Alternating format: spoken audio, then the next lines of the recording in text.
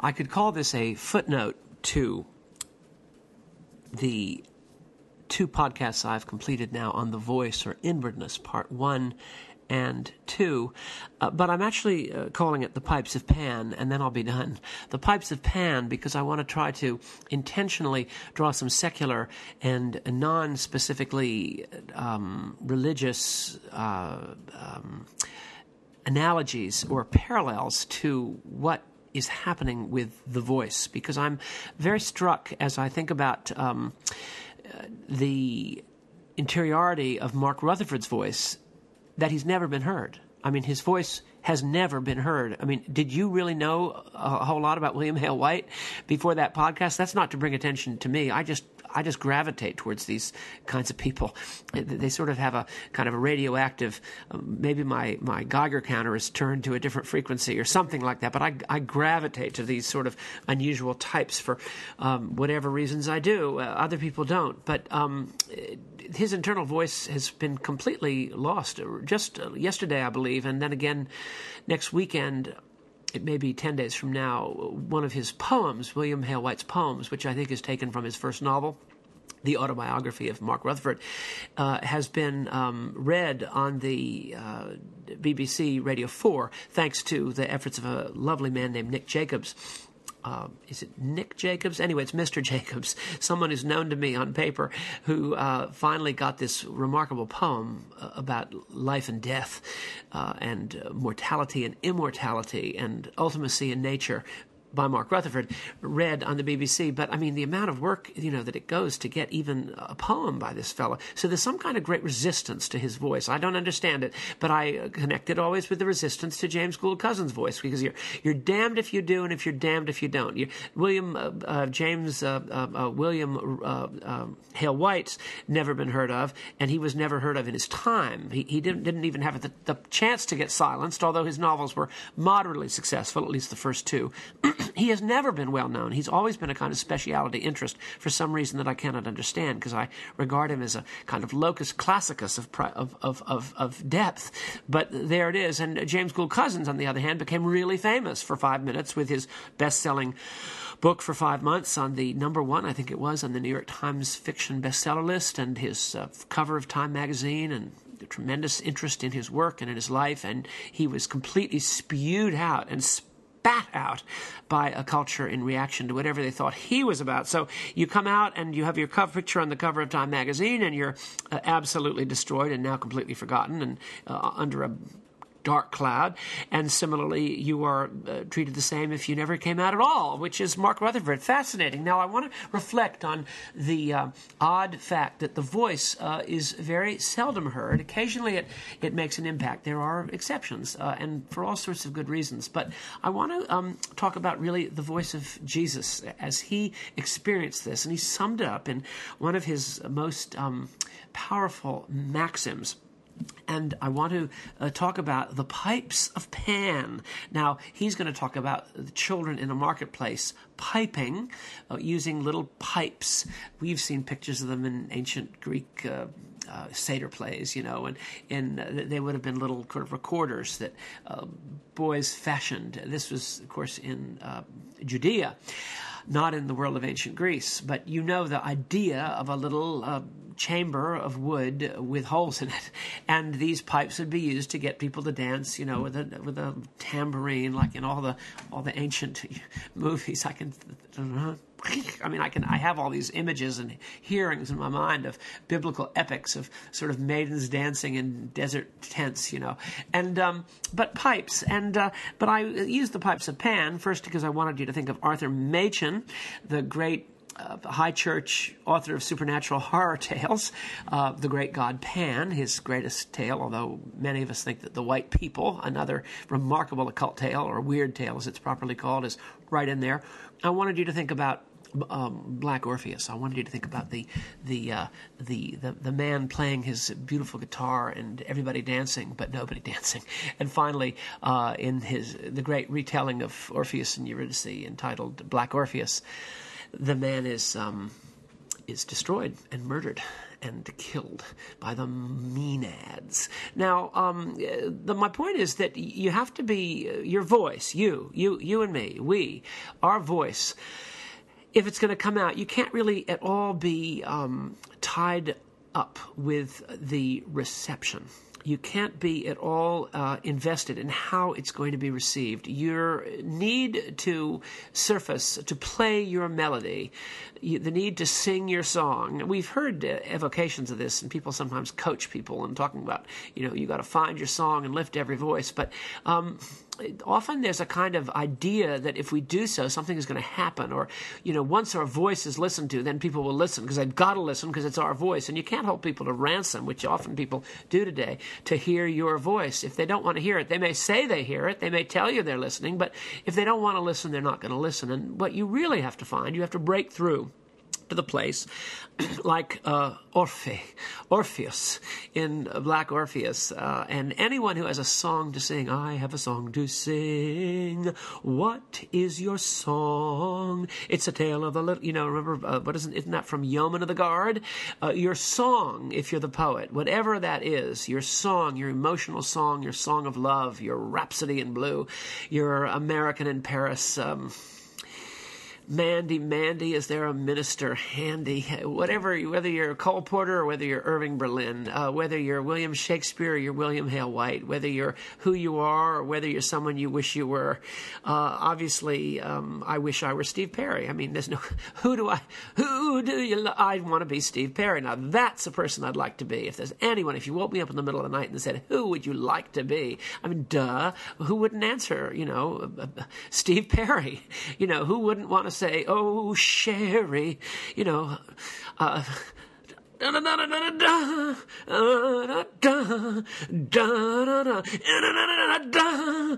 oh, Sherry,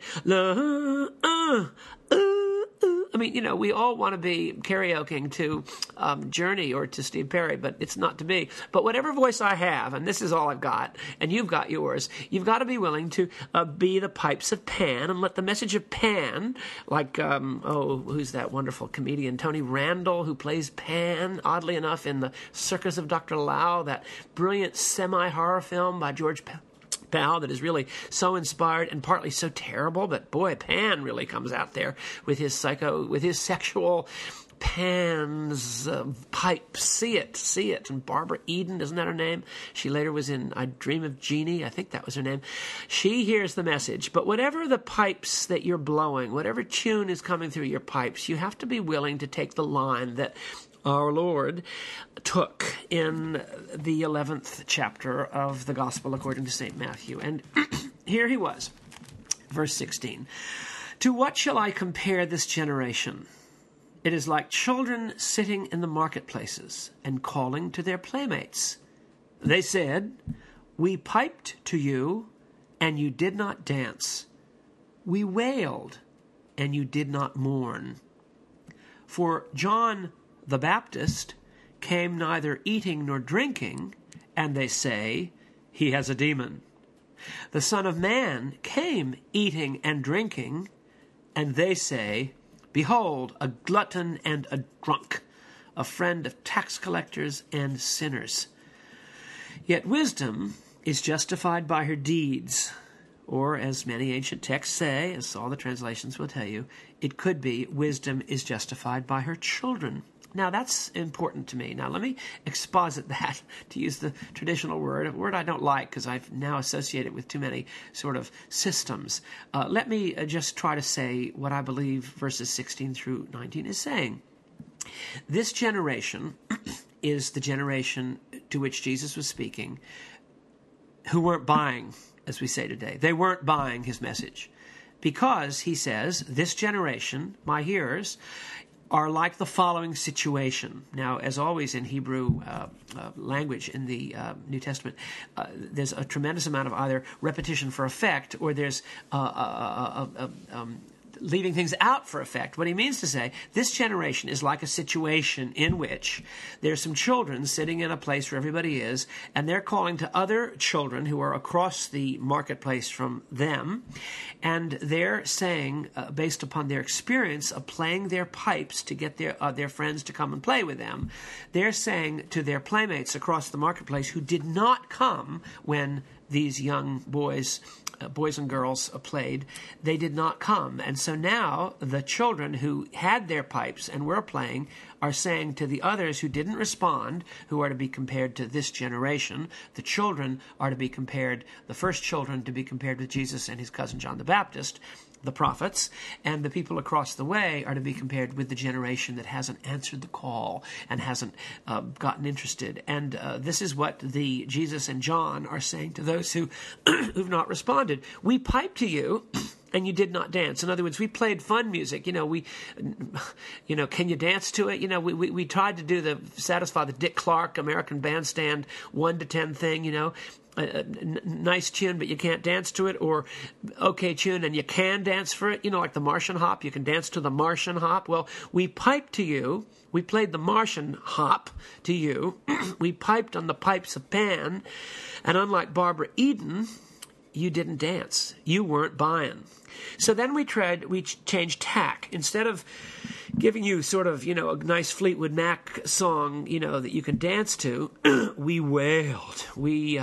We played Stan Getz, or we played Ornette Coleman. We wailed, and you did not mourn. You weren't, or we played to you the St. Matthew Passion, and you did not mourn. Or we played for you, you fill in the blanks here. We played the Symphonie Pathétique, and you did not mourn. You neither responded to our message when it was positive and up, nor did you respond to our message when it was realistic and took account of the reality of human loss. Why? I don't understand, but you didn't. And then Jesus explains in historic contextual terms what he's actually referring to. He says, well, now, John, my cousin, he came as a ascetic type, a kind of dark prophet, Philip Wiley. He came to you with an ecologically threatening message. Boy, you better change your ways. Stop all this talk about Chevron. We're trying to use technology to beat technology. You can't do it. You got to stop manufacturing. Philip Wiley said the only answer for a country in acute ecological poison was to simply stop all industrial production for 5 years in full, notwithstanding the obvious seismic, the big word is used, economic effects of such a thing. Put everybody on welfare who was working in an industrial plant and stop all industrial production. Well, people really are going to believe that, right? I mean, they're going to be torn limb from limb. By the way, in his Wiley's last book, The End of the Dream, the mayor of New York is actually torn limb from limb. It's a horrifying sequence when the mayor of New York doesn't properly act in relationship to an appalling ecological catastrophe, and he's torn out of his limo and torn limb from limb in 2018. I mean, it's unbelievable. John came neither eating nor drinking. He was your Philip Wiley. And you said, Philip Wiley is a crank. He's just a total crank. Let's not listen to him, Maybe Al Gore a little bit, but not Philip Wiley. So I sent Philip Wiley to you, and you said he's a crank. He's an angry, vituperative, just sort of dry drunk kind of a guy. We ain't going to listen to him. Well, all right. So I decided to do a different tack. I sent the Son of Man.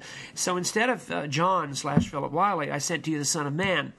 And he came like a good old boy, The Son of Man came eating and drinking. In other words, the Son of Man was not all of a downer. He was with you. He was at the wedding in Cana. He danced with you, and he was a normal person, and he had a nice time, and he had a great smile, and he was a sweetheart, and you could talk to him. He could do what they call pub evangelism, which is such in England. A friend of mine is leading a Bible study in a pub at 9 a.m. in the morning. Well, that's fine. I think leading a Bible study in a pub at 9 a.m. in the morning, but there were a lot of people who used to try to lead Bible studies 20 years ago or 5 years ago in pubs at 9 o'clock at night, and you can't do it. I mean, it sounds good. I mean, Jesus might have met the people later or in the morning, but you can't really minister to people who are drunk at the time. You just can't, because they're not themselves. That's just a sad empirical fact. I wish you could. More power to you. But nonetheless, Jesus would have been in the pub. I was recently looking at a website for a Wetherspoon pub. The Wetherspoon Pubs is a chain of pubs, a big chain of pubs in the UK now, quite well done in their own way, like the sort of modern equivalent of the Burnley Steakhouses of years ago. And the Nonconformist Chapel, or meeting house, a beautiful meeting house from 1738 or so, where Mark Rutherford / William Hale White's cousin used to preach, Mr. Shignell, and it was apparently he was a very good preacher, a very good guy. The George Meeting House in Exeter, England. It's now a Wetherspoon pub. I mean, they've kept it. It's a listed building, and they've kept the pulpit from this wonderful nonconformist 18th century preserved interior. They've taken the pews out, but it's actually very well done inside, and they've honored in some ways the fact that it was a church, but it's still a pub. I mean, it's not a church. No matter whatever we want to say, it's not what Mr. Chignell had thought it was when he was preaching there in the mid to late 19th century. Since 1983, it's not been a church. It's nicely handled, but there it is. The Son of Man came eating and drinking, and they say, "Oh, behold an antinomian. Behold a glutton and a drunkard, a friend of tax collectors and sinners." Well, now, we didn't want some prophet straightening us all out like Philip Wiley and accusing us of being wastrels and thoughtless people for the future. But we sure don't want a guy coming alongside us and being a great guy, because we don't want it at all. That's what it's really saying. This generation don't think they want it at all. You can disguise your voice as the prophet of old, of yore, or you can disguise your voice as a sweetheart and a nice guy who's a regular fella and, amiable and normal, and that's great too. An everyday kind of a guy. People think that that's what they want. They want a clergyman who is an everyday guy, a father, 38 years old, or just a sweet, nice fella. One of us, but also, mind you, it can't really be one of us in about 7 other ways. If he is one of us in about 7 other ways, then we'll kill him. I know that because I've seen it happen timeless times and numberless instances. So watch out if you want to be one of the fellas like the Son of Man is, and they'll call you, they'll call you an antinomian. They'll say, "Oh, he's lowering the standards. Oh, he's not true to this. He's not true to that. Oh, look what's happened to Rosemary's Baby." Remember that? Oh, that great, what is it, Rosemary's Baby 2? Look what's happened to Rosemary's Baby. The Omen. "Behold a glutton and a drunkard, a friend of tax collectors and sinners." And then he ends, however, on a positive note. He says, look, you're damned if you do and you're damned if you don't. So don't tailor or trim, to use the old word, don't tailor your message to its receivership. This is going to be a short, I hope I can shorten this so we can come out to about 23 minutes here. Don't tailor it. Say what you have to say. The pipes of Pan, be Orpheus, be Paul McCartney,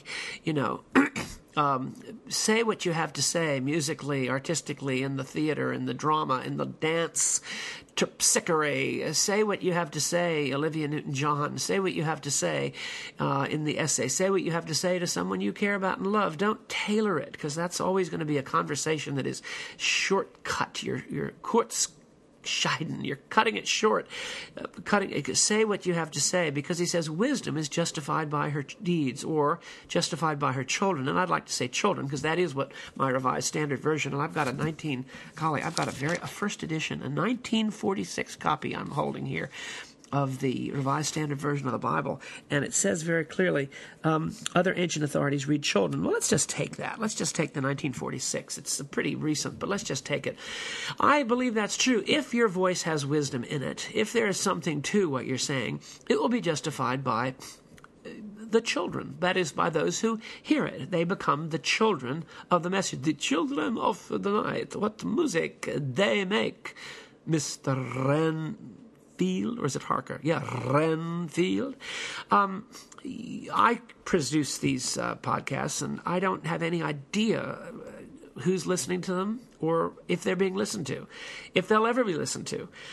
I've got a song to sing, I've got something I am compelled to say. And here it is that the inwardness of a person is what counts. Jesus said it, but it took a bit of steel from the Long Island L to tell him, I want to quote E.E. Cummings, that I can't tell you this is true, but if I've said something here about the voice and the power of the unchecked, unmonitored, unconstrained voice, call it Winston Smith. I mean, what did Winston Smith do in 1984? What was he trying to do? He was in an impossible situation. I mean, that's one of the most tragic, brilliant books ever written. It's sort of Swiftian. It will never date. If you read 1984 today in 2011, it will hit you as being absolutely on the mark for where we are in 2011. But had you read it in 1984, a book that he wrote long before 1984, you would have said the same. And I can guarantee you, I believe I can say this, I certainly feel it, that if in 40 years you pick up George Orwell's 1984, you will read it with an astonishing sense. LMG, how did he know these things? Because he was in touch with the truth of life. He understood human nature. And so he has poor Winston Smith sitting in the corner of his little horrible, shocking, disgusting little dormitory room with the Skype person, the person who's Skyping on the screen. She can't quite see, they're not quite enough of the Stasi agents to look at every single inch of the room 24/7. So occasionally at a certain hour, he has the general impression that if he sits in a particular place and he sort of disguises it with some other activity, he can appear to be doing something. They may not notice that he's writing his diary. And this is this lost letter, this profound letter that one day will be read. And obviously the conceit is that George Orwell is giving us this letter from the future of such shocking truth and such powerful self-identification and self-expression in the Diary of Winston Smith, which we know how it ends. Now, that, whether it happens or not, that's the beauty of it. That's your voice, and it is there to be listened to and heard, and it probably will be rejected by your friends, and it will certainly be rejected by your enemies. But there may be somebody, and I have reason to believe, even in my little podcasts, that there is one person out there who's getting something out of this voice, for better or for worse. And so I'm not going to trim it or try to, cautionary. I mean, I'll be thoughtful, and I'm not going to make comments about particular individuals who are alive today unless they're really nice comments. But one day, some of this stuff can perhaps connect with you, a sort of little Winston Smith's diary from a small town outside of Orlando in the year late 2011 as a kind of expression of what appeared to me to be the case at the time, as assisted by some unknown and neglected and in some ways detested authors and writers of insight, and that includes the wonderful apostle who wrote down St. Matthew's Gospel. To what shall I compare this generation? It is like children. It is similar to a situation in which children would be sitting in the marketplace and they would be calling to their playmates, saying, "Look, we piped to you and you didn't dance. We wailed and you didn't mourn." For just like that, John came neither piping nor dancing, and you all said he's an impossible, edgy, angular whistleblower. And the Son of Man came, and he piped to you, and he gave you a message of joy and affirmation, and neither do I condemn you. And everybody turned on him and said, "You goddamned antinomian. Who the heck are you to tell us that there is no accountability for our own tremendously worked out patterns of action, let alone the people that we hate? You goddamned antinomian." And yet, so you get it going and coming.